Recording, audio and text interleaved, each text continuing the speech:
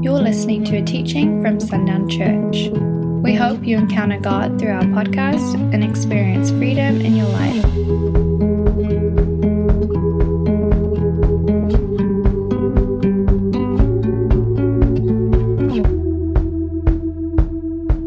Most of y'all, or all of y'all, probably know that I did a surrogacy journey. It's actually a gestational carrier. I always knew from a very long time ago that I wanted to be a surrogate. I just didn't know where to go to sign up, didn't know who to talk to, just didn't know.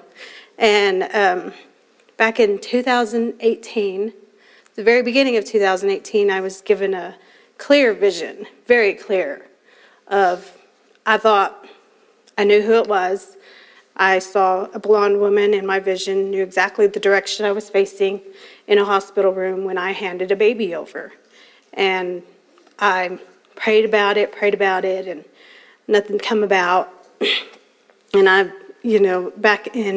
in the end of February 2018, I decided to take to the internet and search for places that I could become a gestational carrier. And I knew there was places far away, California, big cities, big, not here in Lubbock. And so I did. I took to the internet and I found a place in Lubbock. I was like, oh my goodness, I can do it. And so I went ahead and signed up thinking, I don't know if they'll accept me, but got accepted. And I was like, all right, it's going to happen. But I was still had my eye on a couple and it wasn't happening. And I was getting very impatient. And I almost questioned, I know I saw it. I saw the vision so clear, and why isn't it happening? I was getting frustrated, and so I was on the list for a very long time. It wasn't until in October, the very beginning of October of 2019, I was getting frustrated. Of course, we all know our phones listen to us, so every time I looked on Facebook, there was gestational carrier stuff, pop-up ads, and be a surrogate. So I was like, I'm going to make a phone call. I'm just going to call these places, see what they say, see if I can be a carrier. And of course, I called two places, and they said the same thing. No, it's too risky. You've had too many kids. You couldn't do it. I don't think there's anybody out there who would accept anybody who's had that many pregnancies. And again, I said, that's not what I saw. God said differently, and I was devastated. And I prayed on my knees in my living room. But when I got up, I called Jaime, my best friend, and I said, I'm taking my name off. That's it, I'm done. Take my name off the list. I'm calling, and I'm taking my name off. I'm not going to do it. And the very next day, I got a phone call. They said, we have a couple. They want to meet you as soon as possible. And next week, I met the Reisters, and I went in so nervous. I went in first, and, the nurse is like, if you ever get uncomfortable, just walk out. Let us know you're uncomfortable, no pressure, just, we want this to be as comfortable for you as possible. And if you get uncomfortable with any of their questions, just come out. Well, there comes a woman. She's got her laptop, and I was like, oh my goodness, these people, they're going to shut me down. And so, I don't know if I told you in my vision, it was a blonde woman. And so when I walked out of there, we talked for a good little while. When I walked out, I called Jaime and I called my best friend. I said, she's blonde. And my best friend was like, this could be it. And of course, Jaime was at home that day, and I was like, okay, I'll talk more to you when I get home. They said it'll be a couple of days before we get a call back. And so I went home. Me and Jaime got to talking, and Jess got home, and I was like, what do we do? What if they say yes? What if they say no? What do I do? As we're talking, I got a phone call from them. They want to go with you. What do you think? course, me and Jaime were just barely talking about it, so I muted the phone. I was like, Jaime, what do I say? He goes, I'll say yes. So I was like, okay, we're doing this. And, before becoming a surrogate, I had always prayed for moms who struggled with infertility. As in the song, I think it's Hosanna, but break my heart for what breaks yours. That was where my heart was. And I wanted my heart to understand where women who struggle with infertility, I wanted that compassion. I wanted to be able to tell women, I know what you're going through, but I couldn't. I didn't struggle with that, but I wanted to know what women went through. So March 10th of 2020, which was it was actually the weekend or the week right after our women's conference, I had transfer. And that was our first transfer, their only embryo they had. And it took. We had a heartbeat on April 10th, confirmed heartbeat. They were so excited. And the next ultrasound, again, heartbeat was great growth in the baby. Our next appointment would be our last one before going to a regular OB doctor instead of going to the fertility doctor. We went in May 6th, and there was no heartbeat. And it's so hard to go through it. I've never had to go through something like that. And all this mom could say was, I'm sorry. I'm like, why are you telling me I'm sorry? This is not mine. And I felt it. I had never gone through something like that, and I got to say, I know what you're going through. And that was our last embryo. The only embryo that made it. And they were unsure if they were going to go through another egg retrieval because it was so expensive and it took so much out of her. But she went ahead and she said, I'm going to do it again. I said, okay, just let me know when you're ready, because we're ready. And so they did. This time they only got 3 embryos. And August 26th, we had another transfer. And it took. We had a great heartbeat. And every time appointments came up, she called me right before going in.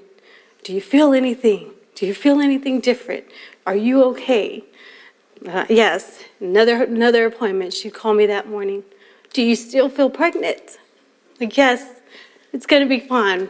We got this. And every appointment since then, she always called, do you still feel pregnant? And so April 20th, I went in thinking of course we made it, and I went in thinking I was in labor. I was in triage. They put you in triage, let you sit there, make sure you're in labor before they put you in labor and delivery room. And I went in April 20th, and I went in with being a 1, made progress the couple of hours I was there, and came in and they said, all right, having a baby. Got sent to labor and delivery, and I was a little upset when I went into the labor and delivery room because I was like, this is not the room. This is not the room for my vision. But we're having a baby, so it's all right. And I was there the whole night and thought I was in labor, and of course, nothing progressed. By the next morning, there was no progress, and the nurse said, we never actually had somebody come in and be put in labor and delivery and not have babies, so we're going to send you home. It's like, okay, guess not the day. Went in April 25th, again, thinking I was in labor, and this time I was in labor. Went into the labor and delivery room and just had to cry. It was the room. It was the room. And she stood right at the side of just like in my vision. And I handed over a beautiful baby girl. She's super tiny, but I handed over a beautiful baby girl on April 25th to this blonde woman.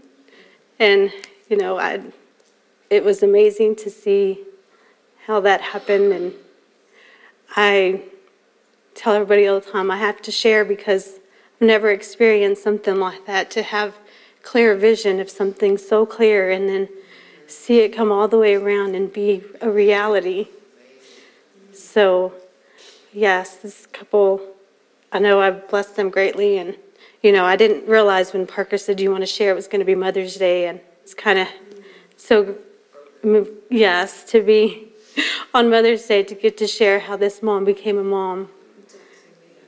Yes. So,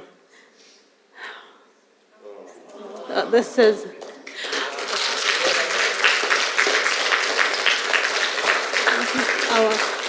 This is Eliza Lane. We got to visit her. This was the first time the kids got to actually see her in person and not in my belly. So, so we got to visit her, and it was amazing. I got more than what I was expecting. I did not expect to go into this thinking I would gain a family, but they have welcomed us and have invited us over just any time we want to see her, and she's so little and she's so precious. Do you allow yourself to live in freedom? Galatians 5:1. For freedom Christ has set us free. Stand firm, therefore, and do not submit again to a yoke of slavery. 2 Corinthians 3:17. Now the Lord is the Spirit, and where the Spirit of the Lord is, there is freedom.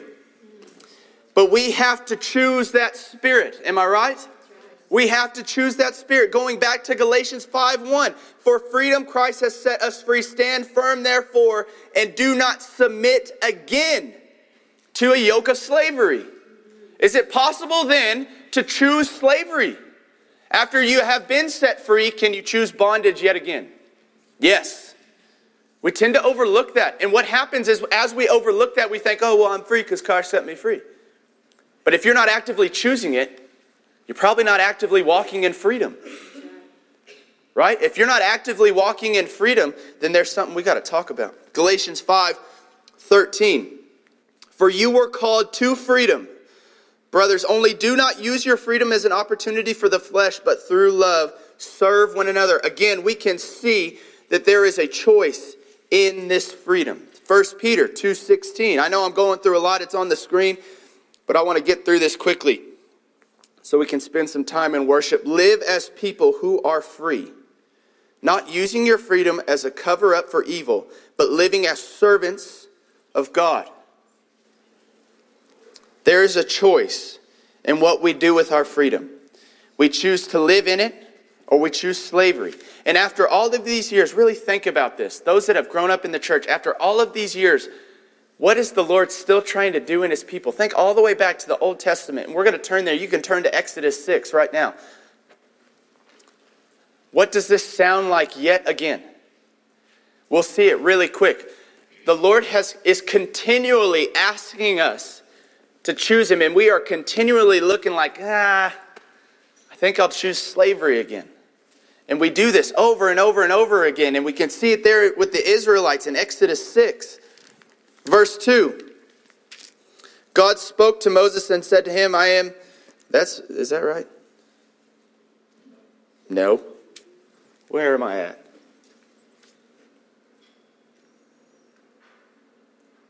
Well, shoot. Maybe I slipped on that. I'm sorry. I don't know where that is. We'll look at Numbers 14, verse 4. I wrote that down wrong. Numbers 14, verse 4. And they said to one another, let us choose a leader and go back to Egypt. And it's in Exodus, it was the same thing. It was the same thing that they were talking about. They were looking at everything that they were going through, everything that they were struggling with, everything that was before them, everything that they had just walked through, and they're like, you know what? I'd rather have slavery. Let's go back. Why would they want to go back? Why would they choose to go back? Well, slavery is very controlled, right? It's the same every day. You know what you're going to get. You know what you're going to get. They were living in this moment because of disobedience. They were continuing to find themselves in this moment, but they're living in this moment where they're not really sure what next meal's going to come, what the Lord is going to lead them, which path he's going to lead them to, which people they're going to have to fight. They're not sure. They're unsure of what comes next. With slavery, it's pretty easy. You wake up, you do what they ask you to do, you eat a little bit, you go to sleep, you do it again the next day. It's controlled. It's the same every day. But God, he is the same yesterday, today, and tomorrow, correct? But we just don't like how he's the same, right? We don't like what he is yesterday, today, and tomorrow. Because do we have any control over it? Do we have any say over what he's going to do? God is God. He is in charge. And he is beyond our full comprehension. And that's really where we see in the Western world, we see a lot of issue with the Lord, especially with the Holy Spirit, is he is beyond my full comprehension. He is beyond what I can grasp. There's a mystery to the Holy Spirit each and every day. Been walking with the Holy Spirit for many years, and I can tell you there is still a mystery about him. There's still a mystery about the heart of God and who he is. So much of the Christian life we live hasn't even been defined by God. And this is where I'm getting back to this question of, do we allow ourselves to live in freedom? Well, if we're not walking with the Lord, if we're not allowing him to be the one that molds and shapes and shows us what this life is to look like, who we are to be, then the answer is no. There's so much about my story that is true today that would not be true if it had not been for one moment. Just as we heard from Jamie, there's so much about the story that she's living in now, the blessing that has been released to her family and to another family that would not exist had she not found herself with the Lord in that place where he could speak clearly to her, reveal vision to her. But that has to happen by the Lord revealing himself to us and us allowing him to reveal himself to us. But so much of our Christian life, and the reason that we don't walk in fullness of freedom, is because we have modeled our Christian life around those that we have looked to for years, and they did not walk in the fullness of freedom. And so now we're mimicking what they looked like. Does that make sense? We grew up in church. My family and I, we grew up in church.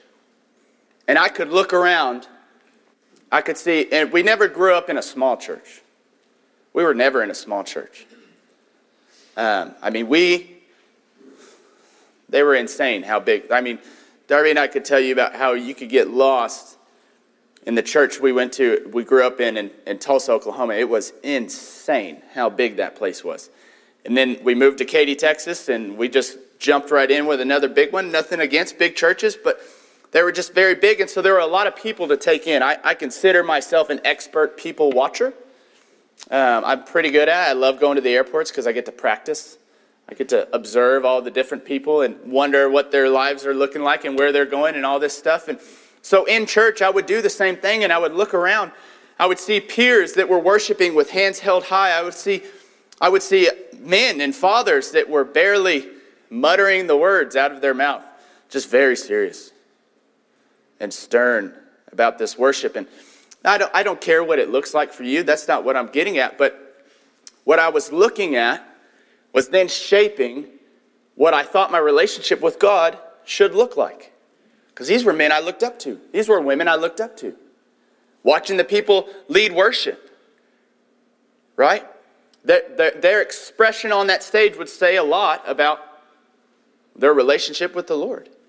And me not knowing that, subconsciously though, I'm receiving that and I'm being shaped by what I'm seeing, right? We do that all the time. We get shaped and we get molded by what we see around us. That's the thing with little kids. They absorb everything, right? Sometimes they absorb too much. Parents, you know what I'm talking about, where you've gotten in trouble because your kid absorbed too much. You didn't know they were watching or listening, and you got in trouble because kids absorb everything, and we've done the same thing. And so much of our Christian life has not been defined by God. It says in John 5:19-20 that he only sees what the Father is doing. And that the Father is revealing these things to him. It's so much about Jesus' life. I love the Chosen series because you see so much of what he was doing. It was just shaped. His life was completely and totally shaped by God and the Spirit of God and what he saw the Spirit of God doing. Everything about his life was shaped around that, and it looked like God wanted it to look. And it's so funny the way they portray these disciples, and I love how authentic it is because these guys are just kind of like, what are we doing, man? Like, this is so frustrating. We don't have a plan. We don't have a formula. We're not staying to any kind of structure, and they're just getting so frustrated because it doesn't look like the way they think it should look like. And every one of them is offering a suggestion to Jesus about what it should look like. And guess where that suggestion is coming from? It's coming from past circumstance of things they've encountered, things they know, things they're familiar with. And then they're trying to reason that up to God. Sarah, do we have that slide? Sarah's really busy. We're without Steve this morning, so we're missing some stuff. But if you can imagine with me, if God is standing right here in the middle, what it's meant to look like is that the Holy Spirit would reveal down to us the nature of God and who he is and where we fit within this, who he is to us, who we are in him. But what we have done is, if below God is man, what we've done is we've watched and we've observed man and we've reasoned that up to God. And we've defined God by the men that we've seen. That's why we have some people that have grown up and they believe in this fire and brimstone and punishment of a God. What was their life shaped like? You better believe there was some fire and brimstone and heavy-handed punishment. But they reasoned that up to God. It's one of the scariest things Randy ever taught me when I was having boys, was that we would be the first reflection of Jesus they would ever know. That's terrifying. All of a sudden, you start realizing how you're not adding up. If this is the standard of Jesus and you're looking at yourself like, oh boy, I better get it together. So that they would know who Jesus is and how Jesus loves them and died for them and pursues them and wants a relationship with them. But they know that from me first. Right? I'm coaching Liam's T-ball, which is a challenge. For some reason, I don't know why, but I feel like these kids should be hitting it out of the park by now. I don't know why they still don't know what first base is. We've gone over it like 25 times. I mean, yesterday it was Liam, we were working on batting a little bit before the game. Lined up his feet every time. It's like, okay, Liam, get your feet lined up. It's like, that's not how we've done it once. I don't remember. What do you mean you don't remember? We've just done it for like half an hour. But he's 5, and so it doesn't matter. But what he will remember is my response in that moment. And that's the scary part.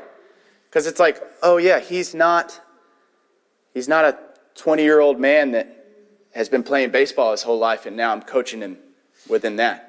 He's a kid that's never done any of this movement before, and I'm teaching him for the first time, and guess what? He'll see Jesus in the way I teach him. He'll see Jesus in the way I respond to him. But what Jesus will he see? Will he see one that I've allowed men to shape the image of, and I've added that to God? Like, this is how my dad was, and so this is how God is. Or allowing the Holy Spirit to reveal down, this is who I am. Now see how your dad was the same? Right? When the Spirit reveals down to me, I can see the Spirit of God in my parents. And where they were the Spirit of God, where they reflected who Jesus was completely. I can also see where they weren't. But so much of the freedom we walk in has been shaped by the people around us our entire lives that have said they're walking in freedom when they weren't really allowing themselves to enjoy the fullness of freedom. And I'll go to this example of worship. And again, don't hear this as me caring what you look like when you worship. I don't care. It's not anything that I measure, not anything that I'm watching and observing. That's not what it is. And going back to church and watching some people raise their hands, some people, just stare at the screen blankly. Some people are dancing. We've seen that in here. We had a girl that would dance. It was what she did. She could not help but express her love for God in that way. And so I would ask you, it's not about what it looks like, but isn't it about the freedom that overflows from it? Right. And so if the freedom that is overflowing out of you doesn't look like hands raising, it doesn't matter. Because what we should all see is the fullness of freedom flowing out of you. Right? In every moment. And if we can't see it, please listen to this. Please listen to my words carefully. What is worship? What are we doing when we sing songs in here? We are expressing our love for this God that has been good to us. I mean, I'm telling you, can you not express love for God? Could you hold back after hearing the story that we just heard about this little baby coming into the world? That's your God. That's the God that loves you, that died for you, that made a way so that Eliza could come to be someday. Because of what he's going to do in this house, a life could be released. You hear that? You need to hear that, because the Spirit of God chose this place to do great and mighty things, and Eliza is one of those great and mighty things.